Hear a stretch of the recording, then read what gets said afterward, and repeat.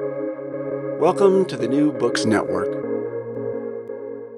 Hello, everybody, and welcome back to New Books in African American Studies, a podcast channel of the New Books Network. I'm Omari Everett Phillips, the host of the channel. Today, we'll be talking to Dr. Jennifer Sdunzik about her new book, The Geography of Hate, The Great Migration Through Small Town America. Dr. Jennifer Sdunzik, welcome to the show. Hi, Omari, and thanks for having me. I look forward to our conversation. I do as well, and I just wonder if you could begin the interview just by telling us a little bit about yourself. Absolutely. So I was actually born behind the Iron Curtain. So that means I grew up in then recently reunited Germany. So these circumstances early on in life instilled, I would say, a keen sense of justice in me. Because what that means, that being from East Germany, I always felt inadequate whenever I found myself in situations that called for interactions with people from West Germany. So when I toured the country as a competitive chess player in my youth, and spent, considerable amount of time in West Germany, people there were quick to, express their disdain for me, because they could sense my East German background, be it the accent or the attire. It was obvious to them that I was of no Eastern means. So to give you background, there was a time when Westerners considered Easterners moochers of the Western wealth, given that East Germany was economically stagnant compared to the industrialized West. So since then, I've always found myself identifying with the marginalized and the oppressed. So my heroes soon became liberation struggle activists, human and civil rights advocates, not forgetting those who tell their stories. So I think that instilled the passion in me to become a storyteller of like ilk. And I think one of the earliest and perhaps most influential books that I read during my early teens that did leave a deep impression on me and set the course of becoming such a storyteller was Alex Haley's Roots. The story of his own family and their destinies traced back all the way to Kunta Kinte, right? And I believe that you can see the influence that this book had on me in the way I celebrate Black resilience in the vignettes of most chapters in The Geography of Hate, because I share with the readers the histories of Black Hoosiers that escaped erasure by the white communities that they called home, despite the enmity that they faced from their white neighbors, right? So I could go on telling you about all my background, like study-wise. I don't know if that's too detailed. That's a question now off the record. Yeah, you absolutely can. Yeah, we'd love to hear it. Okay, great. So, eventually I would go on to pursue a bachelor's in American Studies at the Humboldt University in Berlin. And I wrote my thesis on lynching and the poetry of Langston Hughes, the great African-American writer of masterpieces of artful expositions on Black trauma in the face of white supremacy. And then after that, I pursued my master's in the same field and wrote about the essential archetypes of motherhood in the fight against hate crimes, lens through Mamie Till Mobley, Judy Shepard, and the like, right? The legacy of whom we now unfortunately see in the 21st century struggles against police brutality, with the plights and fights of the Black mothers in the aftermath of the tragic losses of their children, like Gwen Carr, the mother of Eric Garner, Sabrina Fulton, mother of Trayvon Martin, and so on and so forth, right? So then, ultimately, I went to Purdue University to pursue my PhD in American Studies, where I then was able to devote my research efforts to telling these untold stories of the Great Migration and how Black migrants from post-slavery Jim Crow South ended up nearly exclusively in that urban North, allegedly, while middle American lands that they traversed remained nearly exclusively white, allegedly. So out of this whole labor and challenging and exploration came The Geography of Hate, and here we are. Wonderful. So let's talk about this book. How did you come to this project? Like as I said, for me, the question I think I already mentioned that in the previous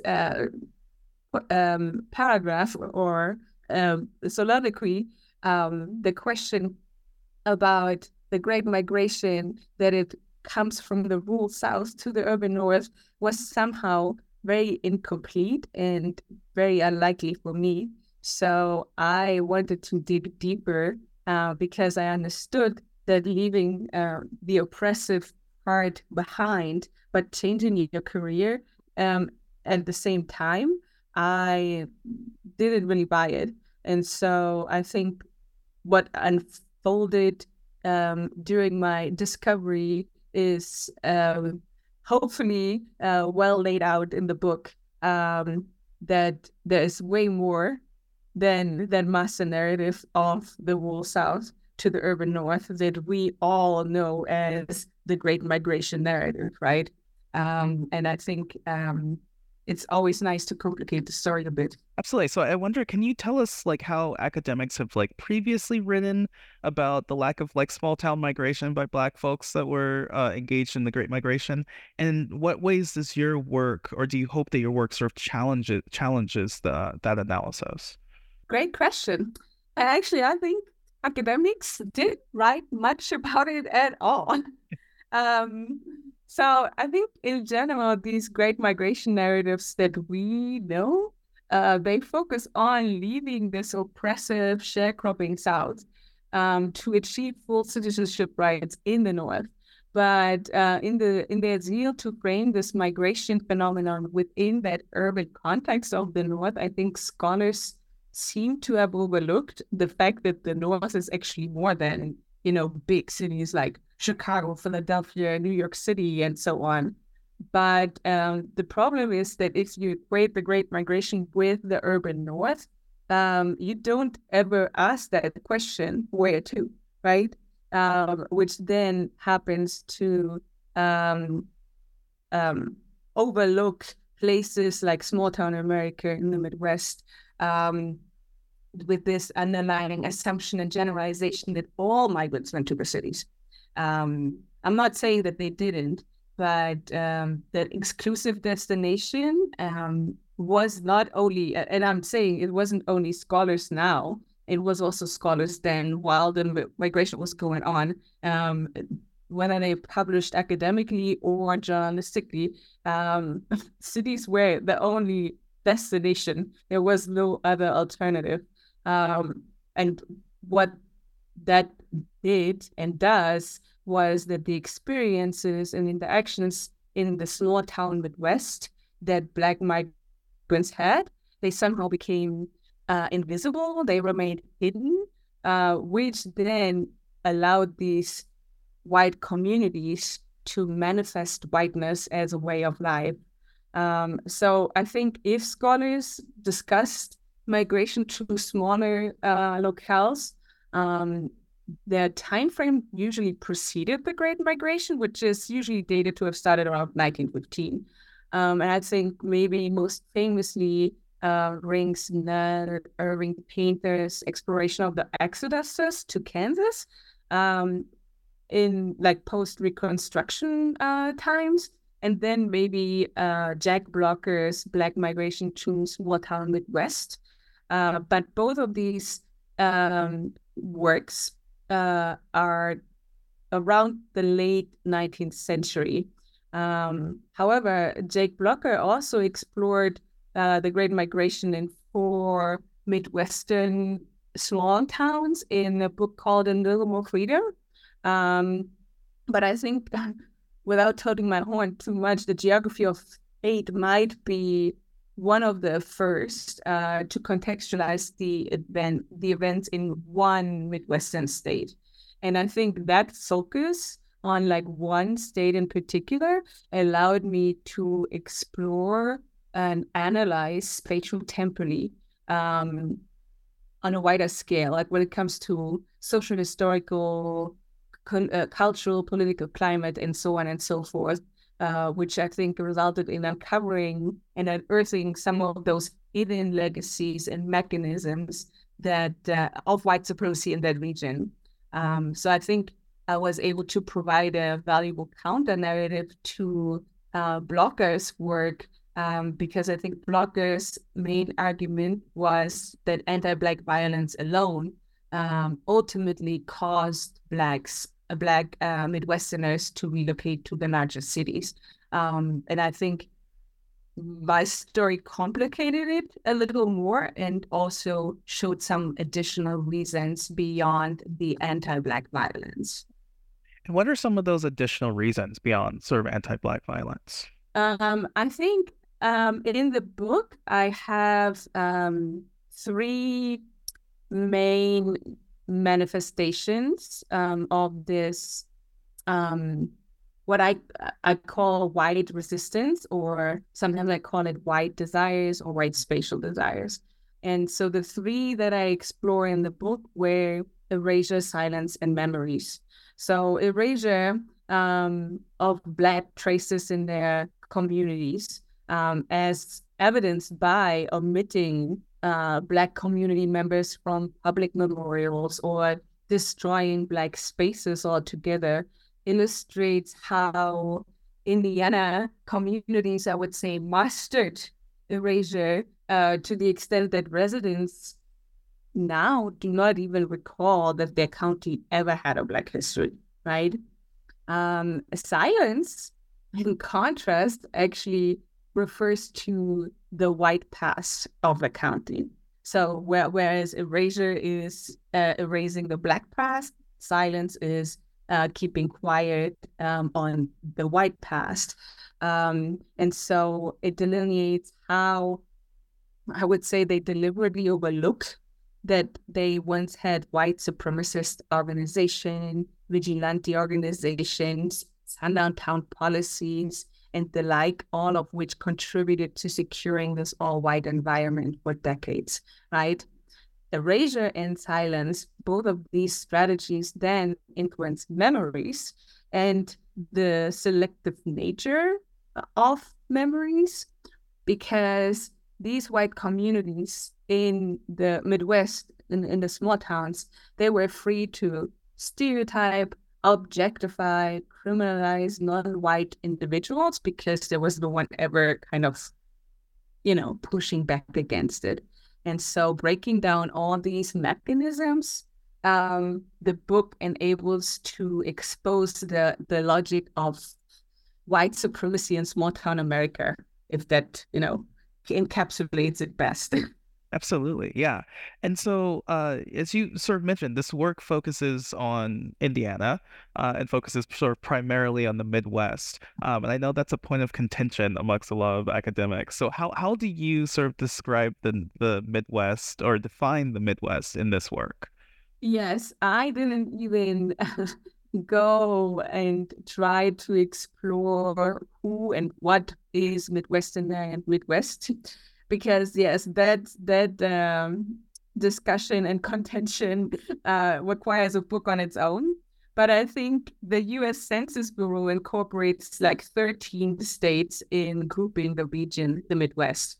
I, in contrast, only refer to the 5 states of Ohio, Indiana, Illinois, Michigan, and Wisconsin when I refer to the Midwest. And I based that classification on the Northwest Ordinance from 1787, which established a territorial government for the land north and west of the Ohio River, and that incorporated these 5 later to become states. So in that sense, they were the first Midwestern region before the label Midwest had actually been coined and before scholars and community members were having serious fights on if they are Midwest or not, right? And so funnily enough, because the Midwest has a very interesting position in American society, scholarly, and in the communities, but I find myself agreeing with scholars who claim that the Midwest, or small town America for that matter, is quintessentially American.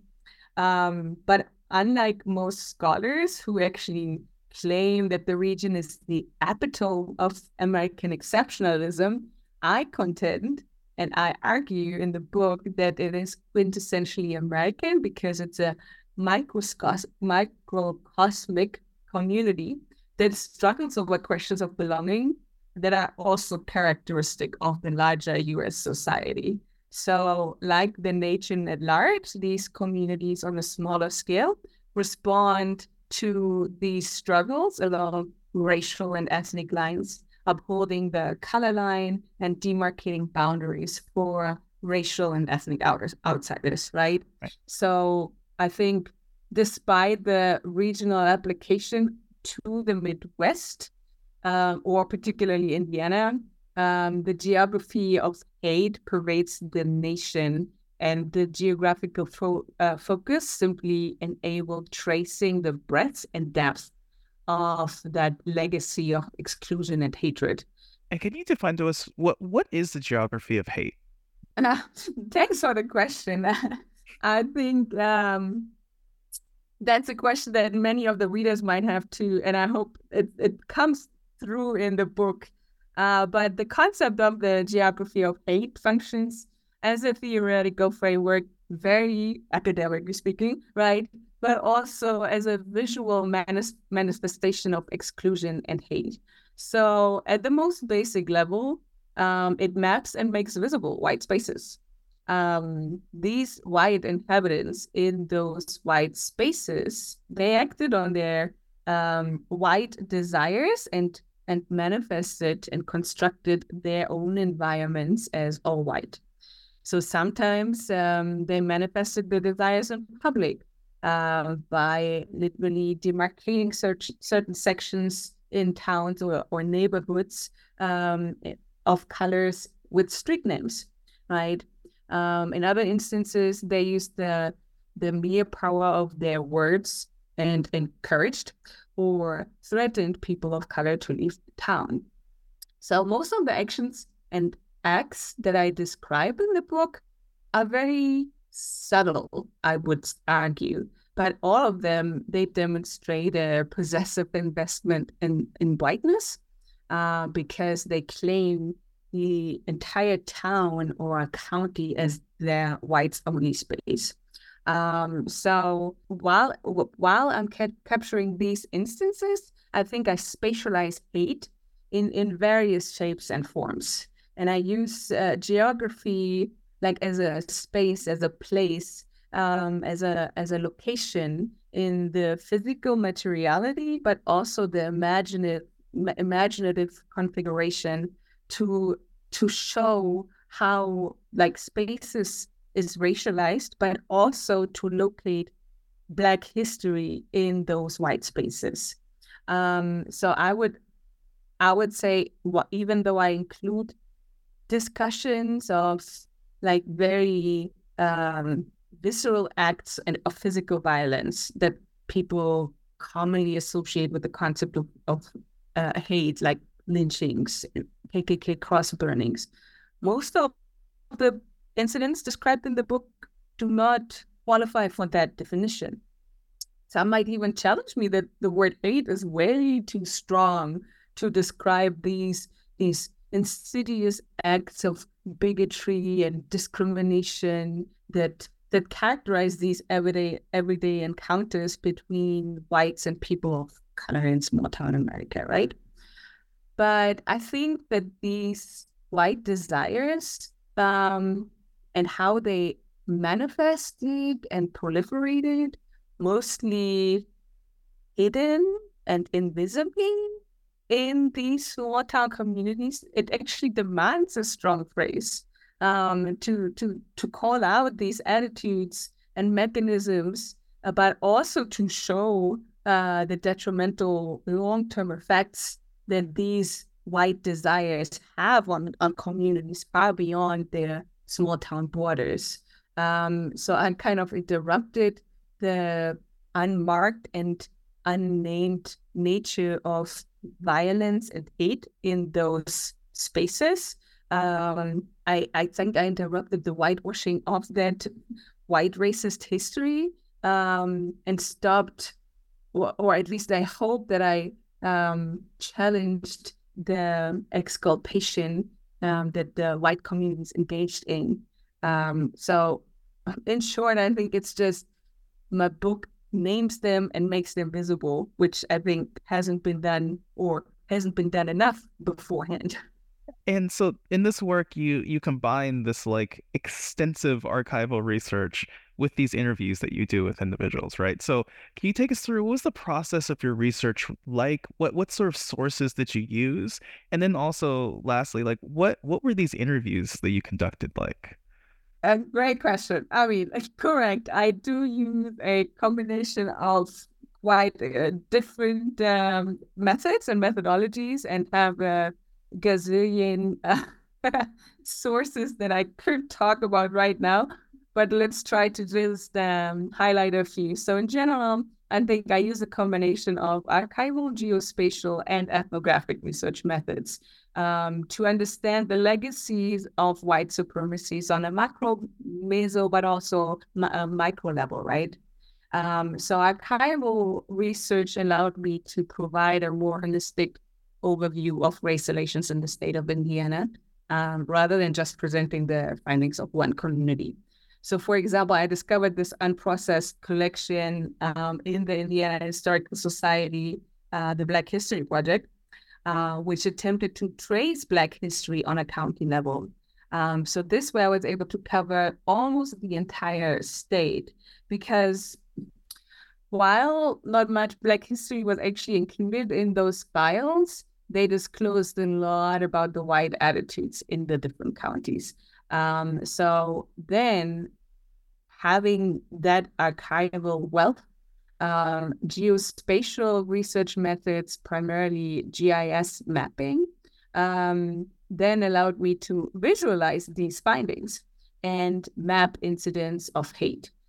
So the maps that I included in the book generally serve to get a better understanding of the widespread nature of white violence, but also Black resilience across time and space.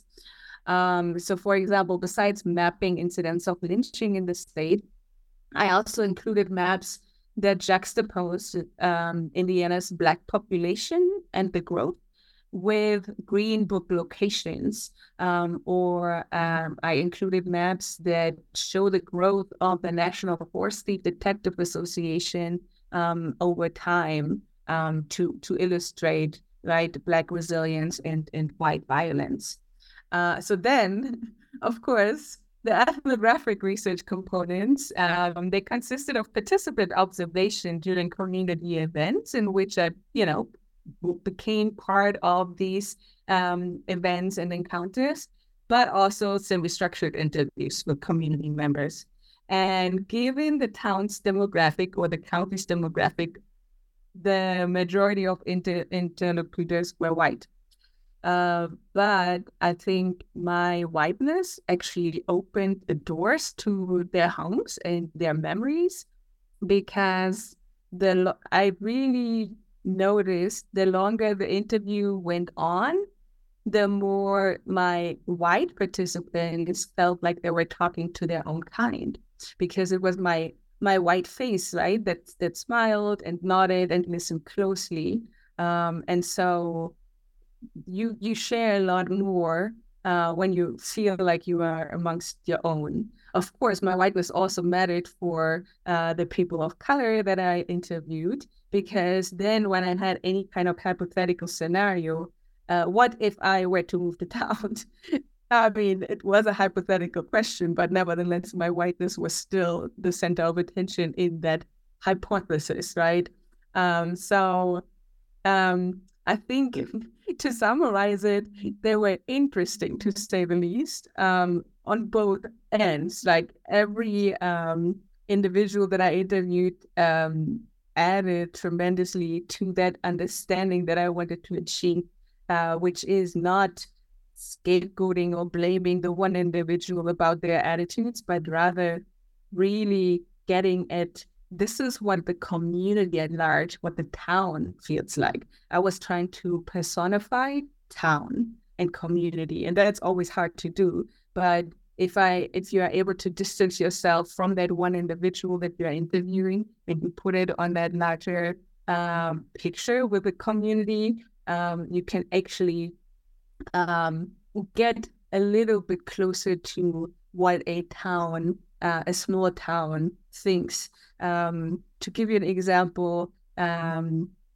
even though it was an individual speaking, there were moments of pride in the town community that were always emphasized, right?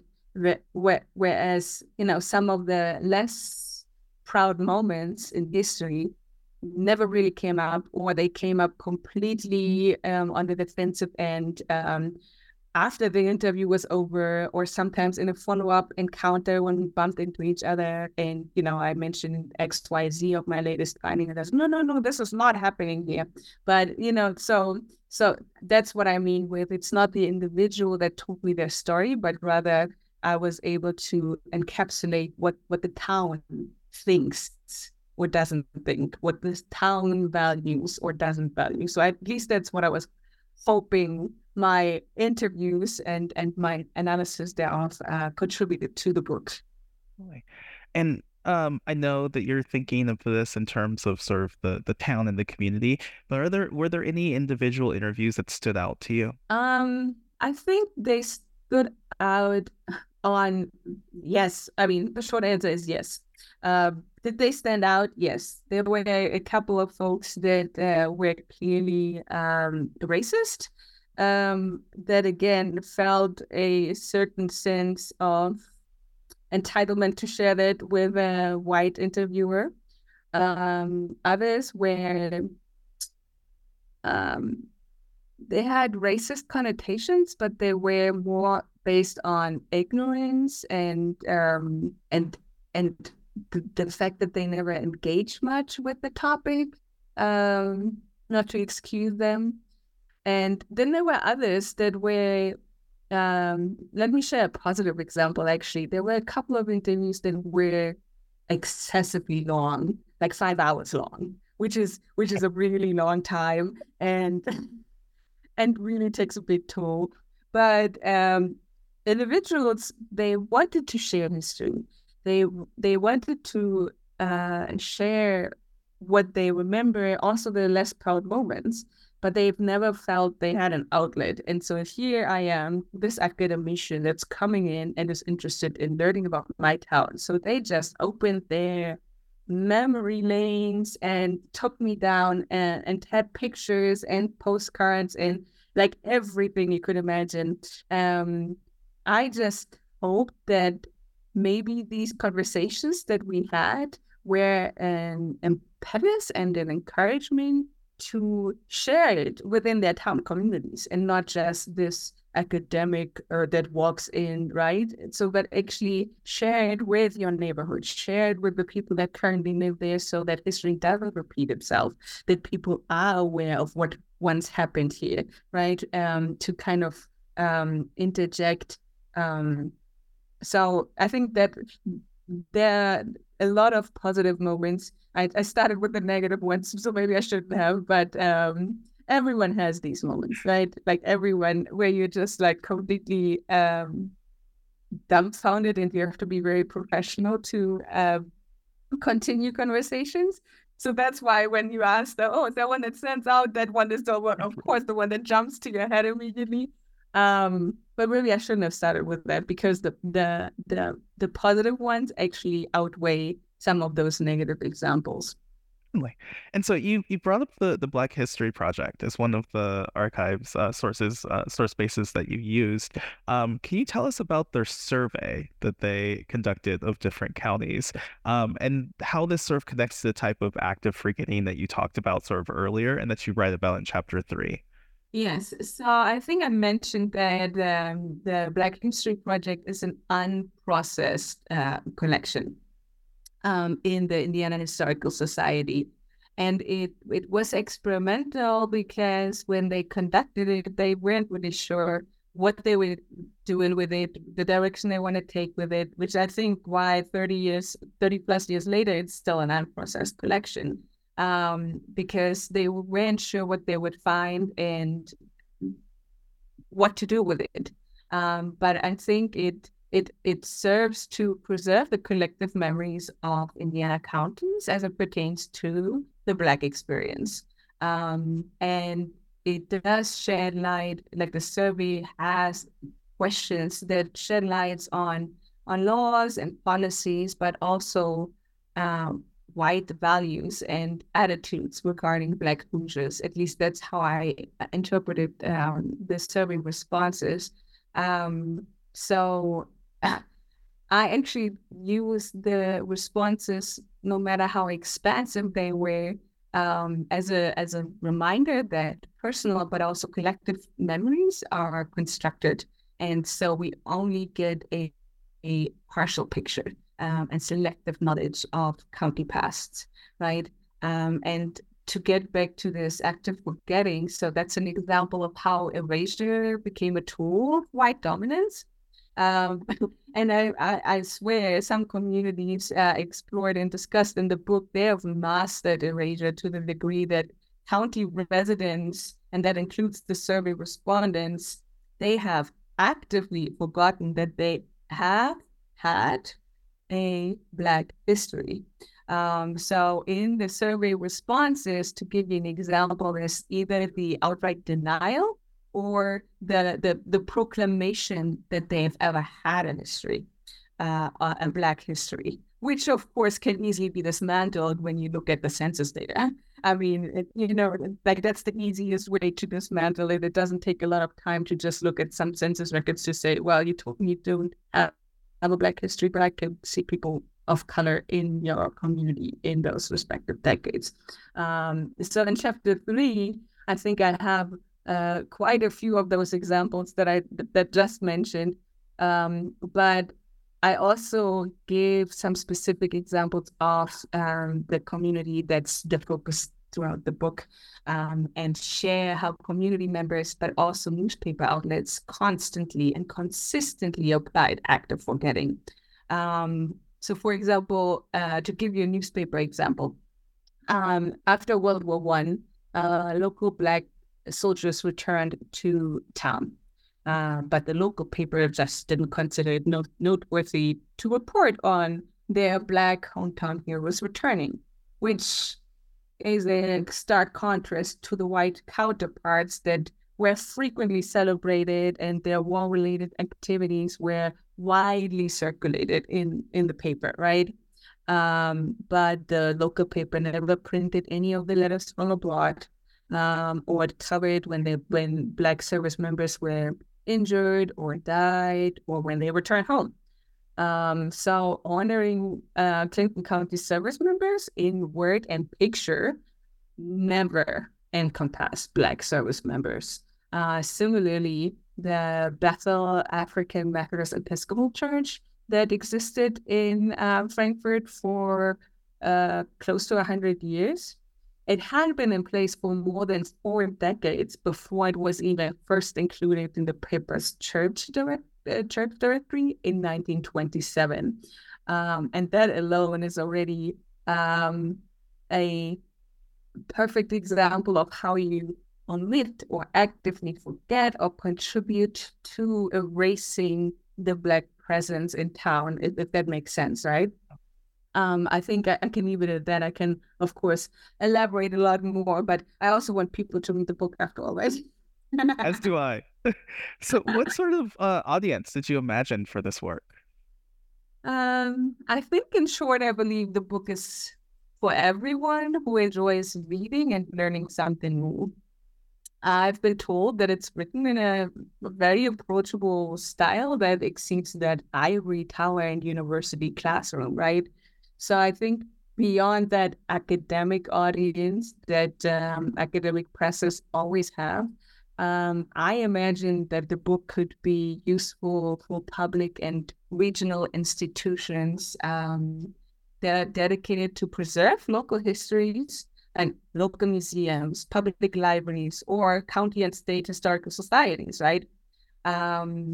Because I think the book gives an example of how historical, like the shortcomings of historical documentation and memory preservation in those institutions in the past, and maybe encourages contemporary historians on a local scale to correct it going forward.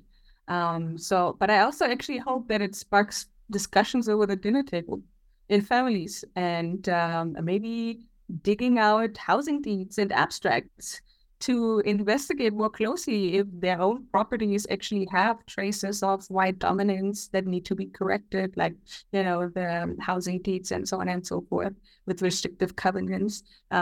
Indiana has many of those deeds and abstracts that still need to be corrected. So maybe my book encourages them to dig those out that you had like a long time ago, never fully read, never really bothered, and you just put it to the other documents. So maybe people are willing to change and amend those deeds and abstracts. That's kind of what I'm hoping the book could achieve. Wonderful. And so we've taken up a lot of your time, and thank you for being so generous with your time as well. So I'll ask one final question here. What are you working on now? What am I working on now? So I can't give you a very academic answer, but maybe I'll give you two answers. So we'll see. Yeah. So the geography of hate primarily focuses on this historical up to the present understanding of interactions in those small town communities.